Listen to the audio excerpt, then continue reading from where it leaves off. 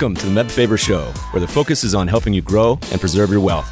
Join us as we discuss the craft of investing and uncover new and profitable ideas, all to help you grow wealthier and wiser. Better investing starts here. Meb Faber is the co-founder and chief investment officer at Cambria Investment Management. Due to industry regulations, he will not discuss any of Cambria's funds on this podcast. All opinions expressed by podcast participants are solely their own opinions and do not reflect the opinion of Cambria Investment Management or its affiliates. For more information, visit CambriaInvestments.com. Hey, podcast friends, we got a fun and valuable show for you today. All you small business and startup folks, it might just save you 50 grand or more. Our guest is co-founder and CEO of MainStreet, a startup making it easy for businesses to access incentive programs. In today's episode, we're talking about saving meaningful money. We kick off the conversation with MainStreet's launch of an incentive campaign that would have paid you 10 grand to leave the Bay Area. As a result, they received an influx of local and state governments reaching out to inform them of their own incentive programs. This caused MainStreet to shift the product vision to serve the small businesses and startup community as a government relations and finance team, making it easier to gain access to the same tools and incentive programs being used by sophisticated corporate finance groups. Better yet, the average company is saving around 50 grand per year. We dive into the user experience of integrating MainStreet into HR platforms and even get into some of the tax credits out there, some of the qualifications to access them, and the success-based business model the team has implemented. If you are a small business owner, do not miss this episode. This episode is sponsored by our friends at YCharts. A typical day in the life of a financial advisor calls for back-to-back client meetings, juggling portfolio management, and the consistent desire to improve client relationships. YChart's report and proposal tools could be the missing piece to help you effectively handle these time-consuming tasks. Now more than ever, clients want to hear from their advisors, and with user-friendly templates at your disposal, generating impactful client reports can be easily integrated into your everyday routine, helping you free up time and focus on what matters most, enhancing client interactions and growing AUM. Need to make a clear head-to-head comparison between a client's existing portfolio and your proposed one? Want a seamless way to educate your client and present market trends with minimal effort? Join thousands of users who rely on YCharts to easily answer those questions and much more by leveraging personalized proposal reports to truly showcase your value add. Click the link in the show notes to learn what others are saying about YChart's comprehensive suite of reporting and proposal generation tools. Get 20% off your initial YCharts professional subscription when you start your free YCharts trial. Click the link in the show notes or tell them Meb sent you. For new customers only. Please enjoy this episode with MainStreet's Doug Ludlow. Doug, welcome to the show. Hey, thank you so much. Really happy to be here. Where in Corona quarantine are you? I am hunkering down with a family in San Jose, California. There are definitely worse places to be stuck. I'm trying to relate more to my millennial listeners, so I'm currently podcasting from my mom's basement. Just kidding, millennials. I know you guys all have your own room. That's Gen Z. We road tripped across Utah. We hit up Moab, Buckskin Gulch, which was been on my bucket list for a long time, Slot Canyon. We did Monument Valley, Moab, and even just survived a 3-day horseback trip with my 3-year-old son. So now we're in Colorado, trying to cool off a bit. But you were formerly nearby me in Los Angeles. You were a Bruin, is that right? That's right.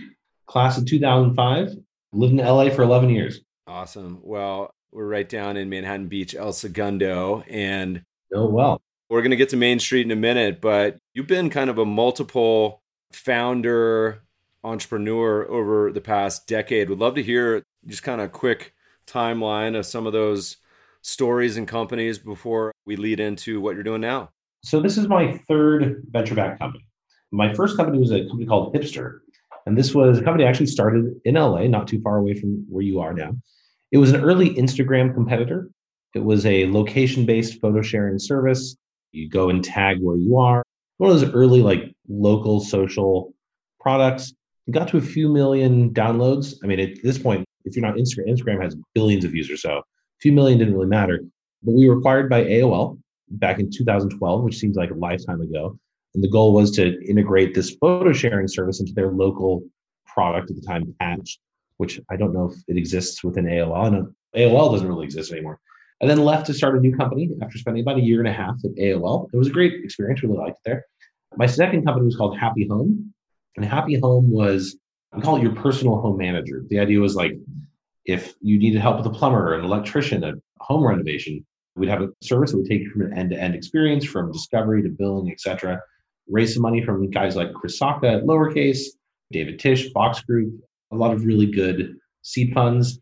The company wasn't ultimately successful in the end. I've had a success, I've had a failure. I guess you can say we were acqui-hired though by Google to help go and build their home services ad unit. So now, like when you go to use Google for a plumber or an electrician, you get to use the product I built, which is kind of cool. If you have a legacy at Google, being the plumber guy is not a bad legacy to have. Did you stay and become a part of the Googleplex for a while? I did. I was there for 3.5 years, which was a lot longer than I actually intended to spend. I thought I'd be there for a year, head on out, build the product, be done. But Google had some really fantastic, kind, smart people. Like it really did. I was always impressed with every Googler I met. And Google operated at a scale that was just staggering. It goes slow, to be clear. Like, again, you have this giant, almost $1 trillion ship. They don't want to mess it up.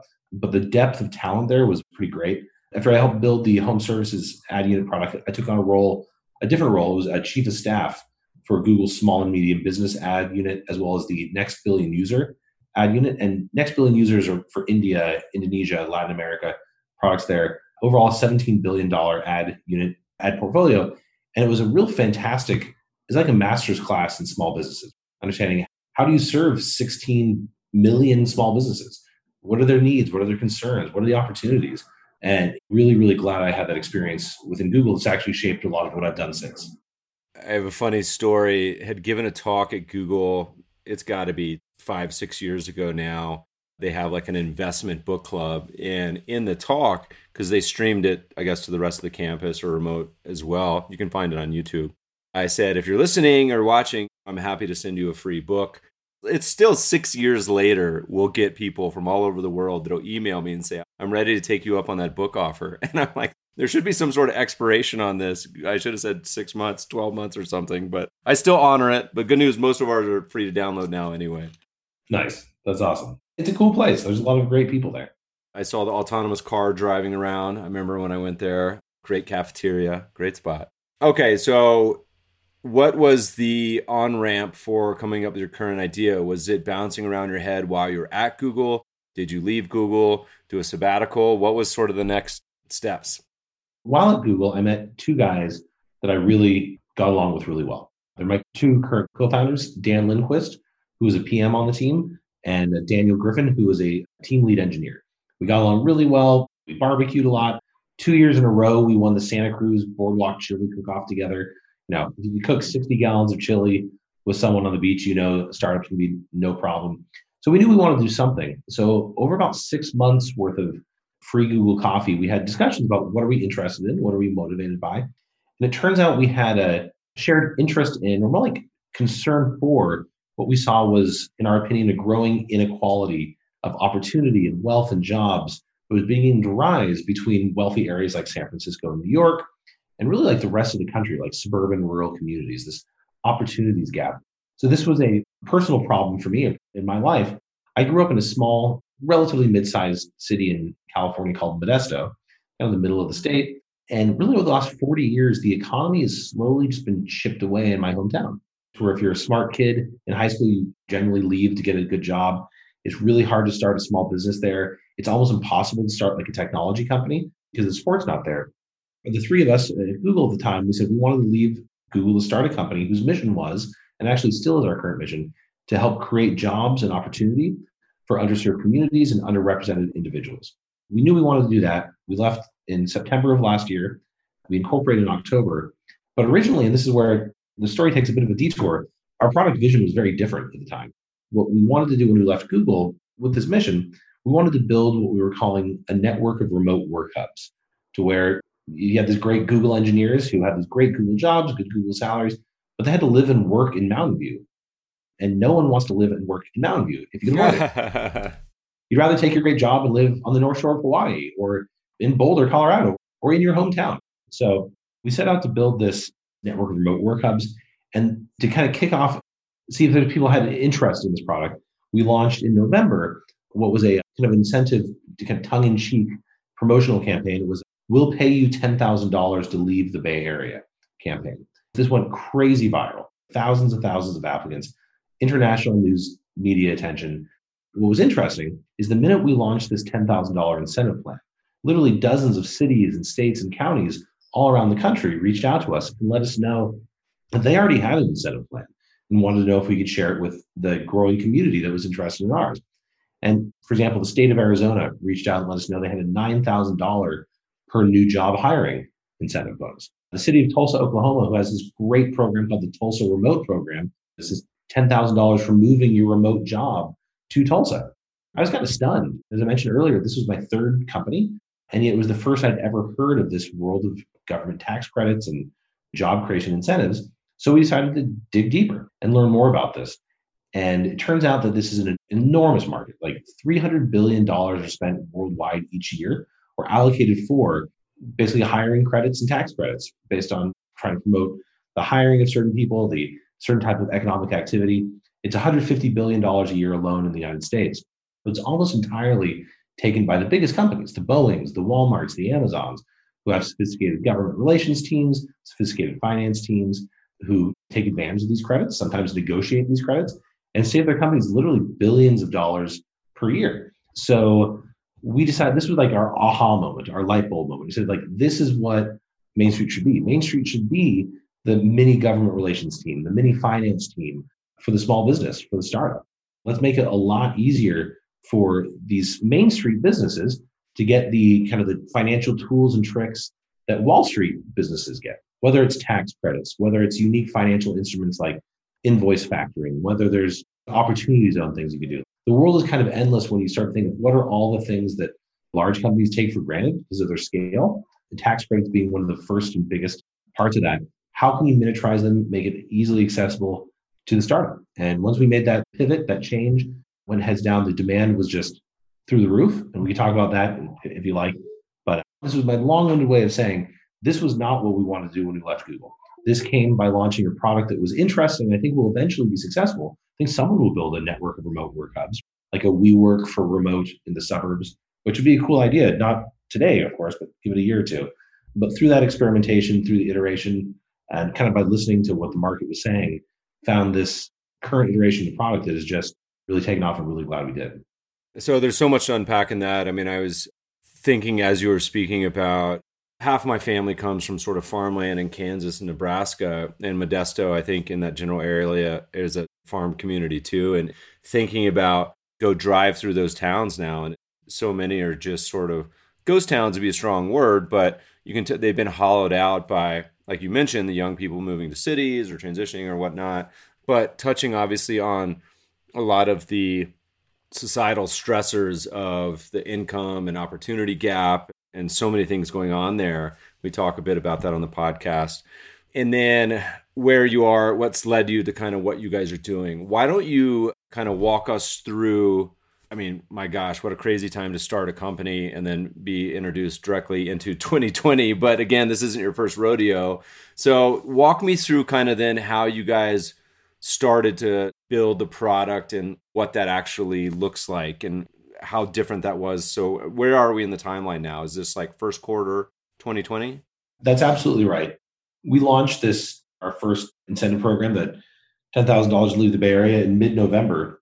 It was already clear to us by beginning of January that not only was the idea of these incentives and credits potentially a much bigger, more scalable market, we were also actually very concerned about what we started to see. And this is true in China with COVID, recognizing that if this happens here, if things get shut down, there's no world in which people are going to be moving right now. Remote work will be big, but so we recognize we need to make this change and we need to do it fast. So in February, we started to build this product. We started to build, and the way the product works today, a good analogy to use is Honey for business. And I don't know if you know Honey, the app sits in your Chrome browser and it helps you save money every time you shop. MainStreet actually works in a very similar way, but a founder or small business owner will add MainStreet to connect it to their HR portal, their Gusto or their JustWorks. And the way it works is our system will identify, based on the signals embedded within your payroll, whether it's salary or job type or location, et cetera, what are the credits you're likely eligible for? Well, then our system will make application for these order of magnitude easier, So like rather than spending hours on this on your own or with your accountant, it's about 15 minutes worth of work on the part of the founder. And then we handle ongoing maintenance and compliance to where some of these credits require follow-up, quarterly reporting. The nice thing about being software-based is it's not something we have to do. It's easy for us to do. It couldn't be easier to use in the state it is today. You simply add it to your payroll and you start saving money. The average company has been saving around $50,000 a year right now, which is pretty great. Focused largely on a few different types of credits. The biggest credits being some federal credits. One are the research and development tax credit, which again, very appropriate for startups. The way to sum up the R&D credit is everything you spend on an engineer, for example, you're eligible for almost 10% of that back in tax credits. It's the way the government tries to incentivize the hiring of engineers, of product people, and the development of research and development in the United States. Another credit that's proven popular, and I think will about to explode nationwide, is the work opportunity tax credit, which is actually a subset of 12 different credits that the government tries to use to incentivize the hiring of people from, let's say, a rural environment, an enterprise zone, veterans, or someone who's been unemployed. And that's about to be 30 to 40 million Americans are about to be unemployed. So we expect this tax credit to really start to help incentivize the rehiring of these people and really put money in the pockets of small business starting in 2021. Can you dig a little deeper on that? What are the qualifications of that? Because I imagine we have a ton of small business owners, founders listening to this. And I'm sure much like ourselves at Cambria, we pretty much don't do any of these things, either because we're unaware or just focused on other things or too small. Like many founders, there's only so many hours in the day. But if it's money being left on the table, it seems foolish not to pursue some of these opportunities. So could you explain a little more what that means on sort of you said the biggest muscle mover, R&D tax credit. I'm guessing that applies a little more to tech or research-based organizations. And then what was the next one? Could you dive a little? So the work opportunity tax credit, WOTC for short, WOTC. It was started during the Clinton administration, I believe in 95 or 96. And over the last 25 years, the program has grown to add different categories of people who the government's trying to incentivize. And so, for example, during the Bush administration, veterans and wounded veterans were added to the list of people you get a tax credit for. The credits range anywhere on the low end, really from around $2,400 up to $9,600, and eligible for a few years, actually, depending on, again, there's 12 different categories. They are all slightly different, but it's a pretty simple process, whether or not the company uses MainStreet or not. And so actually, I'll talk about in general before we talk about how we do it. It's very simple. You ask your employee to fill out a quick form if they meet a certain category or if they're a veteran. 10 to 15% of the country lives in either a rural zone or an enterprise zone. And then the government will then choose to accept or deny the request. Usually about 50% nationwide of requests are approved. That number goes up the more you're actually sending qualified people their way. But then you get a credit you're able to use against your taxes, whether it's your corporate income tax, which if you're a C Corp, you have, or if you're an LLC, sole proprietorship or partnership, that can flow through in many ways. And you can talk to your accountant about this, to your personal income tax will reduce your liability depending on your structure. It's incredibly valuable. The IRS estimates that 95% of people who would be qualified for the work opportunity tax credit, that companies aren't filling out these forms. And so there's an enormous opportunity for businesses to simply fill out a form and send it and get, in some cases, up to $10,000 worth of tax credit back. And that's going to be incredibly important over the next 24 months as small businesses are really getting hammered now and as they start to rebuild. For the listeners, go check out the Work Opportunity Tax Credit. Just Google it, WOTC. You'll get an IRS page, an overview of the different types of categories. And again, the biggest being people who are on SNAP, basically food assistance programs, veterans, people living in enterprise zones, people living in rural zones, people who've been unemployed for 6 months, people who are felons. There's a few other categories beyond that, but those are the biggest. And again, you're already hiring these people without knowing that they fall in these categories, and it's designed to help people who could really use a job. All right, so we got R&D, work opportunity. Are there any others that are in the current batch? I imagine over time you guys are going to end up adding all sorts of stuff, but are there any other main ones that people should be thinking about? Those are the major federal credits that are available. There are some COVID-related and CARES Act-related credits, which many businesses have hopefully already taken advantage of. Obviously, there was the PPP. People should pay close attention because there's word of another PPP-style program that will be released since the country's still in the middle of this COVID crisis. There's the Employee Retention Tax Credit, which is another federal level credit. And that is if your business has been affected by COVID, but you did not take the PPP, you're actually eligible for $5,000 in credit per employee. So it's incredibly valuable for some companies. It's payroll tax credit, so it reduces your liability immediately. And those are some of the federal things. Over the next year, we're going to be adding in, there's 2,000 different programs nationwide. It's kind of crazy how many incentive programs there are. We'll be adding in statewide credits, and some of these are statewide R&D credits. Some of them are actually education and training credits. Most companies don't know that if you're upskilling your workforce, for example, training them in IT or giving them advancement in any number of career areas, you're eligible for up to 50% of your expenses reimbursed by the state. And 42 different states have a program like this. Again, anywhere from California's on the lower end at $2,400, New York's on the higher end at $5,000 to $6,000. So those are the things MainStreet will start to add in. Eventually, we'd like to do all the local programs. The city of Sacramento has incentive programs for hiring people, $10,000 per person. The state of Vermont has a remote hiring program.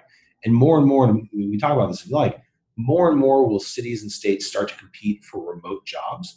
That's been a trend we saw over the last 2 years. But given that COVID has made, like Twitter, for example, they can go 100% remote. Facebook's moving that direction. Now cities and states will be able to compete for these jobs. And you're about to see this market explode on the local level. We hope to be there to help people connect. It's fascinating. I was just reminded of, and maybe as you guys wrote about this, maybe it was someone else, but there was a article on some of these incentives, and some were personal and some were business related. But there's like a town in Iowa that'll straight up give you some land. It might even be like a house. They'll just like give you a plot of land. It's like 200 years ago in the Wild West in the US, but it's 2020. These communities are really getting ready to compete for these jobs. I mean, imagine how much land you can get in the middle of Idaho for what you'd pay for a tiny apartment, for example, in San Jose or San Francisco, where I live. You can buy a beautiful plot of land. And if your job is now remote, why not? Why not take the family and live on a farm and still have your great remote job for the cost of a small apartment in the city? COVID has been terrible on many, many, many levels. What I hope this brings, though, in the long term, is kind of that vision that we started the company on, like spreading out opportunity across the country. If you can take your great job and work somewhere else, why wouldn't you? And cities and states will start to compete to get you to do that. There's so many of these things. And many, many, many, many years ago, being an investment and finance guy, we used to look into the U.S. Virgin Islands incentives, which got a little more challenging over the years. But then Puerto Rico has a ton of incentives as well. Walk me through practically how this works. So let's say I'm a company, I got 10 employees. We don't do any of this stuff. We just focus on our blocking and tackling. I go to your website. What's next? How does this process work? It's pretty easy. I'll tell you how the product works today, and then we can talk about where it's going. You'll set up a quick appointment with an onboarding specialist who will talk you through what to expect, because, again, tax credits and incentives are new to people. So having a little bit of expertise helps. You'll then receive instructions. How do you add MainStreet connected to your HR platform? If you use Gusto, if you use QuickBooks Payroll, if you use TriNet, each of these programs are slightly different. And once you connect, then you just sit back and you wait.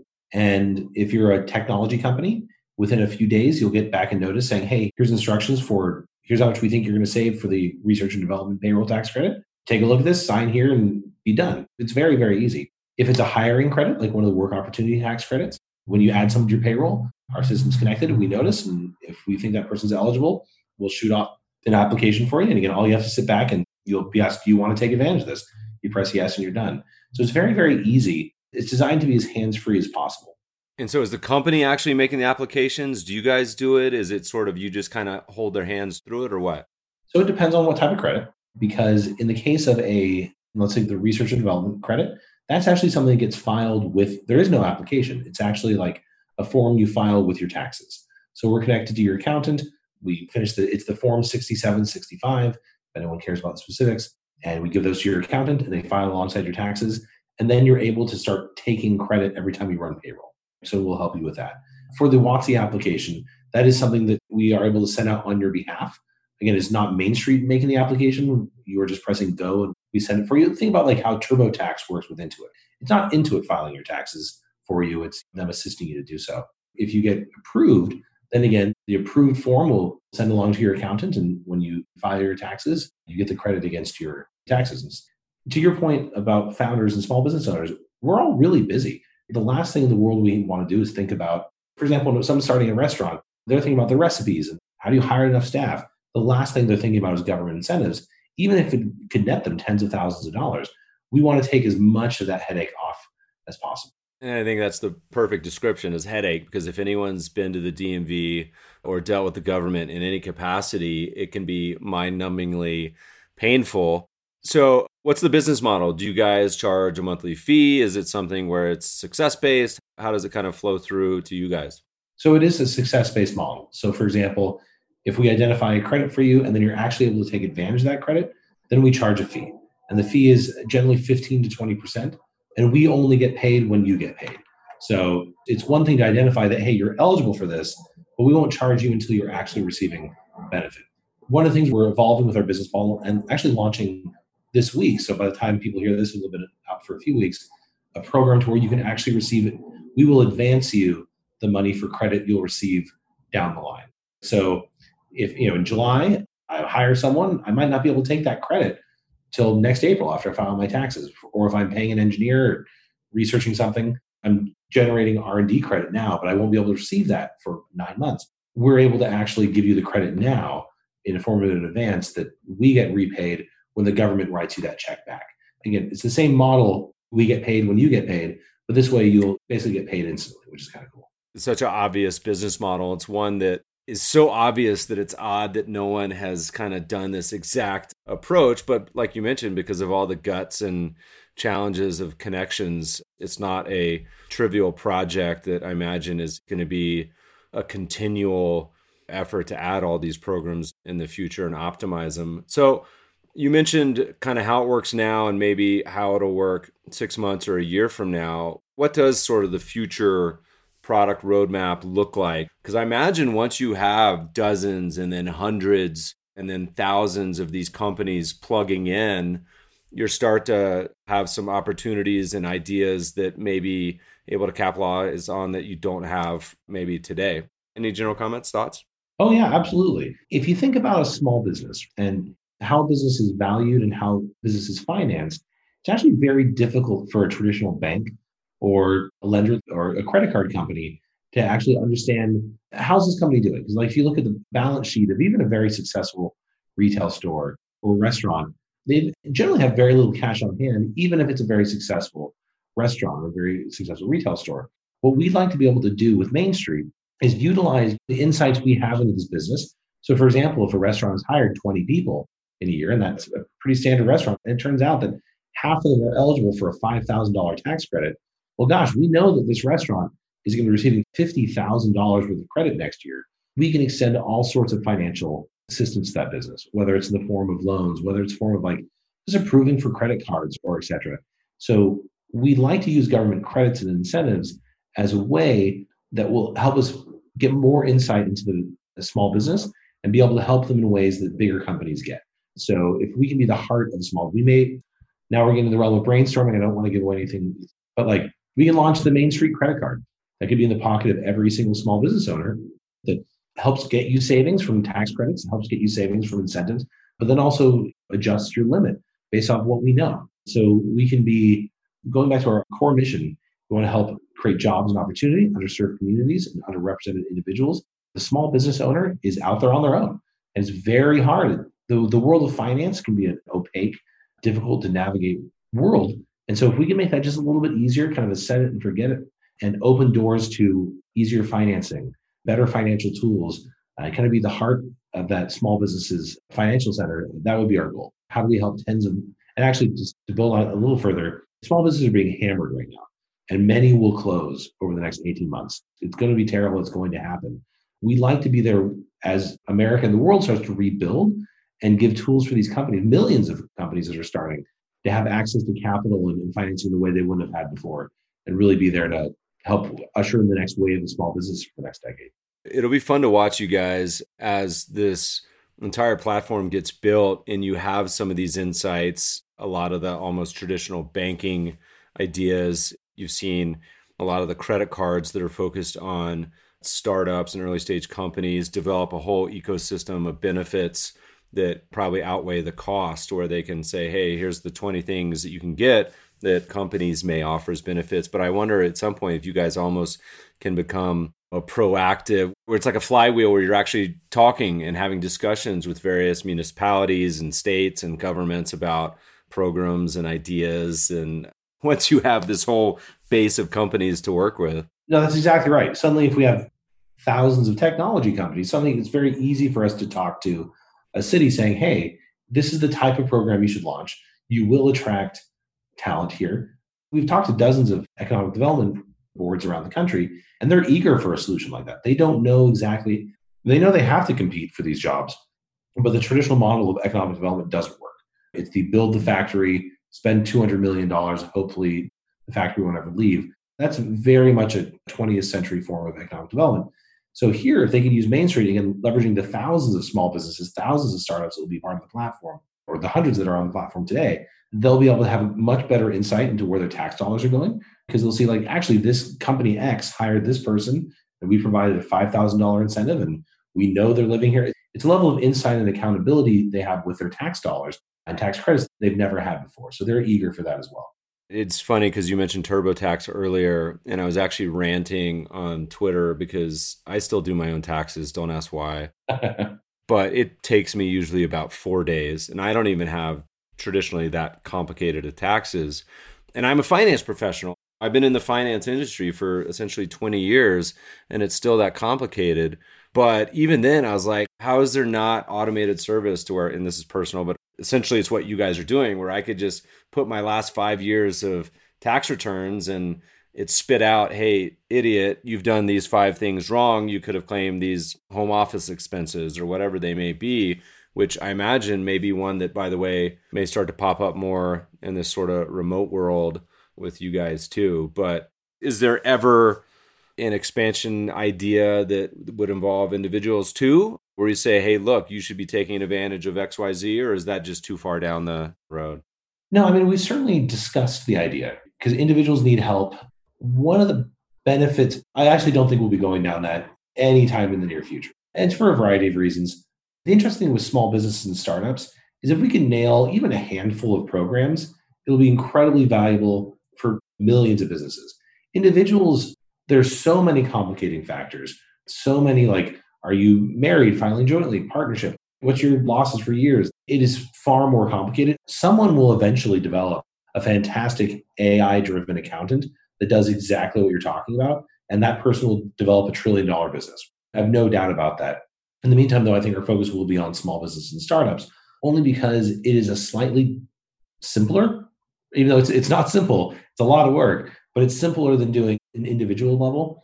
And from a business perspective, when we're talking about helping small business with tens, if not hundreds of thousands of dollars, we can invest the resources because we know we'll get a return helping these guys that may not be there for the individual. It's a great idea. Someone will do it. It's probably not going to be us. I mean, the opportunity is big enough, is kind of focusing on the business side, but you guys have only been at this for a few months on this specific iteration. And you mentioned already the average savings is like 50 grand. Have you had any companies that have gotten into 6 figures, saved over 100 grand yet? We've had companies save 250,000. Wow, so that's awesome. Even at the bigger companies, I wonder where you start to hit your head on the ceiling of they have someone doing this in-house. Is it like 50, 100, 500 employees? Is it totally dependent just on kind of their time in business? What do you think is kind of the upper reaches on where this might already being captured in-house? For the product as it stands today, our target market is generally a startup from a pre-seed level to Series B or Series C. And that's generally, if you have a CFO, that CFO is probably your college roommate. They're not a professional CFO. You have not yet really invested to digging into every little detail about your finances. Your focus is actually on building the business. As a company grows and matures, that does start to change. So we think that our product today is useless for Google or useless to Amazon. What we think will be interesting, though, is we develop this network of incentive programs around the country, around the world. We're talking thousands of different programs across hundreds, if not thousands of different locations. That's actually a network that Google would actually benefit from. Google's not going to maintain active 2,000 different programs. They'll utilize us. Twitter will utilize us. If we can manage to do that, we'll have created this giant network that's very difficult to disrupt, provides a lot of help, and provides value to everyone from that entrepreneur just starting on day one all the way to some of these trillion-dollar companies. That would be a really valuable end goal. That then we become, at that part, kind of a vital part of the world's economic development landscape, which is not a bad way to spend your time. I mean, and even if you are a company, and I'm smiling at this, that's doing 10 or 100 million in revenue, what's the downside? It's like you're getting a free audit. It's like, hey, sure, I'll plug in if you can find us some savings that Joe Smith, the accountant, has not found in-house. Why would you not do it? It would be such a fun case study. Just be like, we plugged into whomever it is that's some massive company and still found all these opportunities. That's a fun idea. So listeners, email in and let me know how this all works out. Let me know how much you saved. You owe me a beer if you save anything. You hinted briefly at actually global. Is that something you guys look at beyond our shores? I remember some countries like Chile used to have a big incentive program. Is that something you guys look at too? Yeah, we've absolutely talked about that. Again, just when we're talking about business focus, we're less than a year old. The product's only been in the market for 4 months.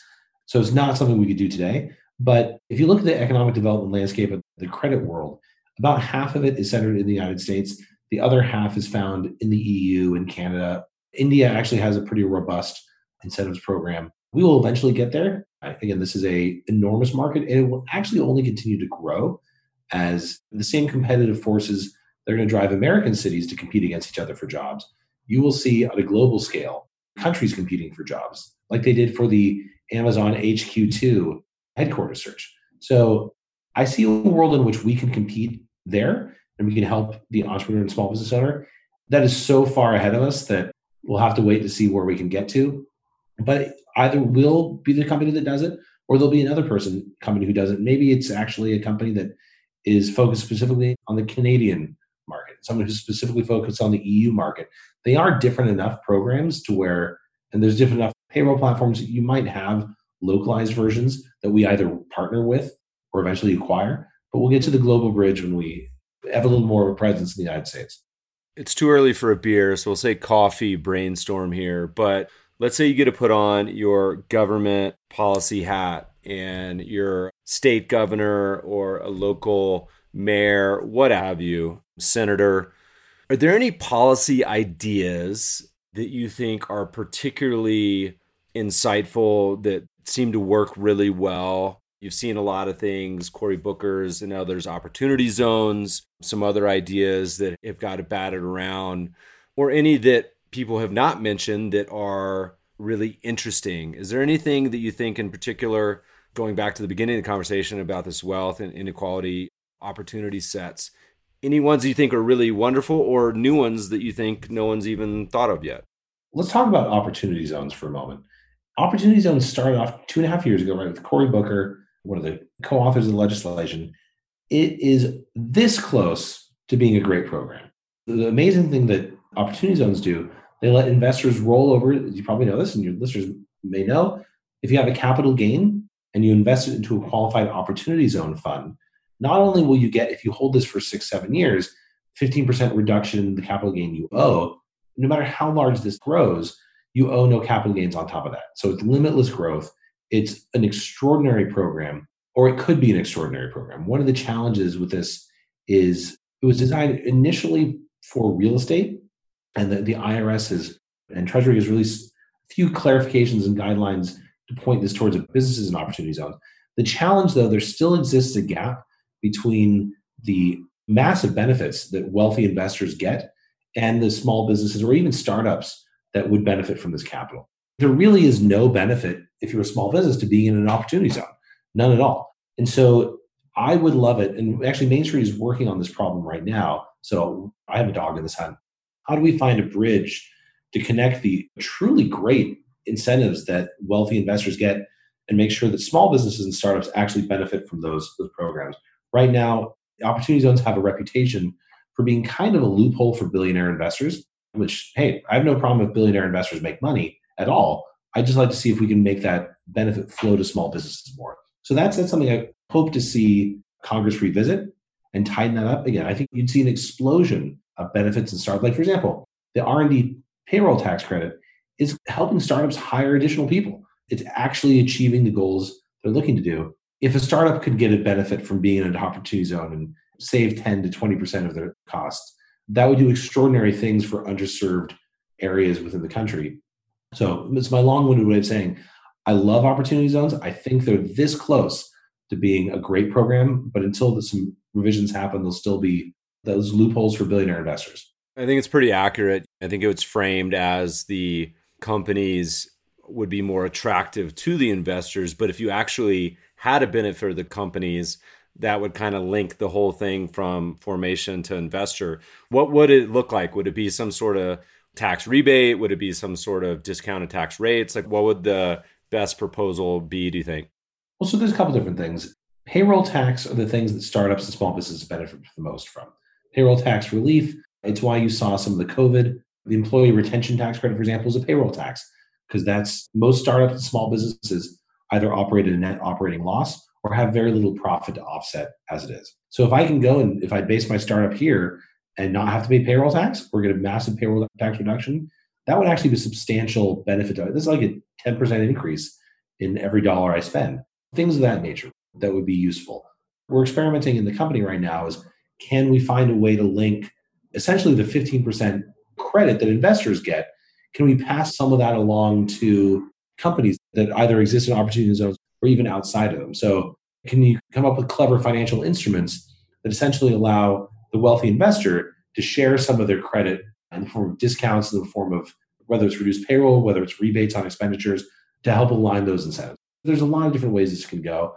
But for a startup or a small business, cash in hand or cash in hand equivalence is what's needed, not a 10-year time horizon. 10 years is an eternity for a startup. You've either been out of business for 9 years or you're a billionaire. It doesn't matter anymore. This reminds me a lot. One of the reasons I was so attracted to what you guys are doing is that we've written about over the years, and this is on a personal level, but it's businesses too, with the unclaimed assets that are sitting at state coffers, and it's in the billions. And we've found every year around tax time, which is weird because now tax time is kind of right now, we tell our followers, say, go to unclaimed.org, type in your name, type in your family's name. If you want to be creepy, you can type in all your relatives or friends or neighbors too. And people have tons of unclaimed assets. And we found over $1 million for our listeners so far. I think the largest single was 80 grand. We had an investment advisor do it for all of his clients and found like 250 grand.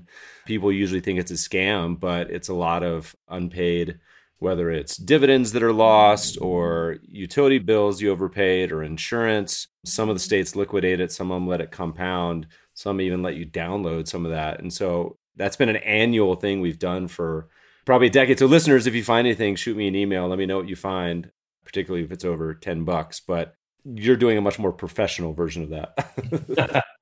Well, but it's a similar thing. It's like there's trillions of dollars in unclaimed value. How do you get that in the hands of the small business rather than let it just sit there, or rather like let a tax credit, if you don't utilize them, they disappear. Many of them you can't claim. What a shame that is.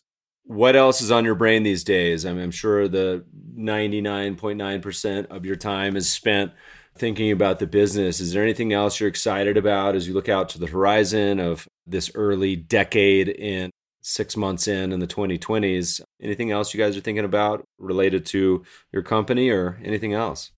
The last 6 months, and I mean, you and anyone listening knows just how insane the last 6 months have been. I did not set out to start a remote only company, but that's what we are now. We have people scattered and we will be hiring really anywhere. And so one of the things I'm concerned about as a founder is I'm fully expecting our company to be in a phase of hyper growth, and that every founder should want to be in that position. And I think we'll be there. We're now at 11 people. How do you scale to 50 people? How do you scale to 500 people and do that all in a remote setting? I have no experience doing that, and most people have no experience doing that. So trying to rewrite some of these rules for how do you do that is something our company is actually thinking about quite a bit. Most companies who before this era that were remote only, they hired people specifically who wanted to be remote. Automatic is a great example of that. Zapier is a great example of that. They filtered for people who want to be great remote workers or want to be work in a location other than San Francisco. Well, now when every employee in a tech company is going to be a remote employee for a while, not everyone is a perfect fit for that. And yet at least 50% of the talent that's looking for a great job is going to now have to be remote. So how do you support that? How do you build an infrastructure? How do you build a company culture that supports that? That's going to be a real challenge. That is a very big top of mind question and concern for us. I generally in life am an absurd optimist. You kind of have to be a repeat founder. You have to believe that things are going to go right. But when it comes to like planning for the next 24 months, I'm taking a very pessimistic viewpoint, saying that I think we will be working from home. In the room I'm in right now, this will be my office as we go and raise our Series A, Series B, Series C. And how do you build a company that can succeed and scale? That is something that keeps me up at night. You can nail the product, but if the company's not there, there's some real challenges. When you find the answers, write a blog post, send it over because I'll read it. We struggle with the same issues. One of the things I think a lot about is, like many people, is do you need an office at all anymore? And what does that look like? It'll be interesting to see. We asked most of the people on the podcast, and you're a founder and entrepreneur, but I imagine investor too, that are investing focused. What's been your most memorable investment? Is there anything that comes to mind? It could be good, it could be bad, it could be anything in between, anything seared into your brain? I can tell you the biggest investment I lost. I had an opportunity to invest in a fund that ended up being one of Uber's very first institutional checks. But at the time, my wife and I were expecting our first child. So this was 12 years ago. And it was $10,000. But we were like, yeah, let's save this $10,000 for baby stuff. I don't want to say how much that $10,000 would be worth now. That is my greatest investment regret. Well, that would have been one hell of a 529 plan. You say, look, we're going to put in 10, but we'll put it in our child's college account. You could probably fund just about every student in Modesto with that. As a repeat entrepreneur, I have a lot of friends who run small, early stage companies. There's a wide variety of them. I'm a big fan of supporting my friends. I'm fortunate enough to be friends with a lot of very creative entrepreneurs. So getting into an insight into their world and the opportunities they've seen. So I tend to avoid, I don't write checks to institutions. I will write checks to friends. And you have to do that fully expecting that that money all goes away. But so far, my friends are fighting the good fight. And if anything, it's been an interesting opportunity for me to improve my skills as a founder because I've been able to help them with their problems from the inside. So I'll be able to see some problems before they arise. It's made me better. So it's even if every dollar I've angel invested disappears and doesn't return, the education has given me, not just from an investment perspective, I don't ever expect to make money investing. I expect to make my money doing what I'm doing now. It's made me a better manager. It's made me a better founder. And speaking of friends and writing checks where all the money goes away, living in Los Angeles is probably one of the most well-developed and understood tax credit industries, being the film industry. If any industry has figured it out, certainly all of our producer buddies that go film in New Zealand or Kentucky or whatever, North Carolina, I don't know where all the incentives are. They seem to have that dialed in. That's been one industry that's been a pretty good constructor of that concept. Absolutely. They invented something called a transferable tax to where when Paramount goes films in Georgia, they'll never pay Georgia state taxes, not where they're based. But most filming credits you can actually sell to someone else. So Paramount, when they film in Georgia, can sell their state taxes to Home Depot that is based in Georgia. You asked earlier question, what are trends we hope to see happen? What are great ideas? I think all research and development credits should be transferable to where if I employ someone in Wyoming, if I employ someone in Rhode Island, California, those state level taxes, I should be able to sell as a founder, get cash now. I think that would unlock an enormous amount of opportunity. Is there a marketplace that exists for that, or how does that actually work? It's generally like private placements to where you'll have brokers who arrange this. The challenge is just not enough liquidity in the marketplace to have a true market for this. On the filming side, there's just a handful of players that go and film as large studios. It generally is done in a private placement. I think if you were to open this up to the startup world, though, suddenly now you're talking about 40,000 different startups. You could have a really interesting R&D. There's $400 billion a year spent on R&D in the United States. What you can do to unlock that for startups, small business, small labs would be extraordinary. There's another $1 billion idea. By the end of this podcast, we're going to have 5 different unicorns for our listeners to pursue, things that you guys might not be. I was going to ask, and it was a curious question. I know you guys have a limited sample set so far. Out of all the inbounds you guys get, what broad percentage of companies do you think end up having a pursuable amount that's worthwhile? And worthwhile to everyone means something different, but maybe more than, say, $5,000. Is it a majority, a minority? Don't know yet. So I can actually give you real numbers. By the time people are hearing this, these numbers will be slightly out of date, but we've had 420 people sign up to the platform so far. And of that, 70% have been revenue generating for us, which means we've been able to identify and claim a credit for them. Wow. That's astonishing. That's been great. The other 30% we haven't been able to get anything for, we think we will as they start to rehire. One of the strange times about when we launched is everyone needs money, but no one is hiring, or very few people are hiring. And that's where the majority of credits and incentives come in. Work opportunity tax credit, local state credits. We want to build the infrastructure for this right now.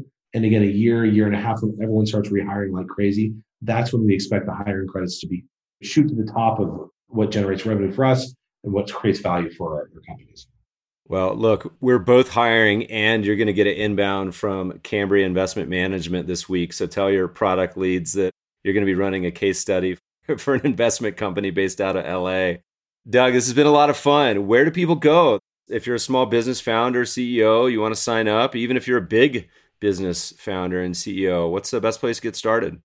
Go to MainStreet.us and sign up. It'll take you 3 minutes. By the time people are listening to this, there'll likely be a new version of the site up. They'll make things even easier. And hopefully for the small business or startup founder, we'll be able to, again, advance you credit today. So you sign up, turns out you're generating credits in July through your normal business activity. We'll send you a check in August or September. So we really want to help you. MainStreet.us, hopefully save you some money, save you significant money. Awesome. Doug, this has been so much fun. Really excited to watch y'all's journey. I think you're doing some pretty amazing work. Thanks so much for joining us today. Hey, truly my pleasure. Thank you so much. Podcast listeners will post show notes to today's conversation at mebfaber.com/podcast. If you love the show, if you hate it, shoot us feedback at themebfabershow.com. We love to read the reviews. Please review us on iTunes and subscribe to the show anywhere good podcasts are found. My current favorite is Breaker. Thanks for listening, friends, and good investing.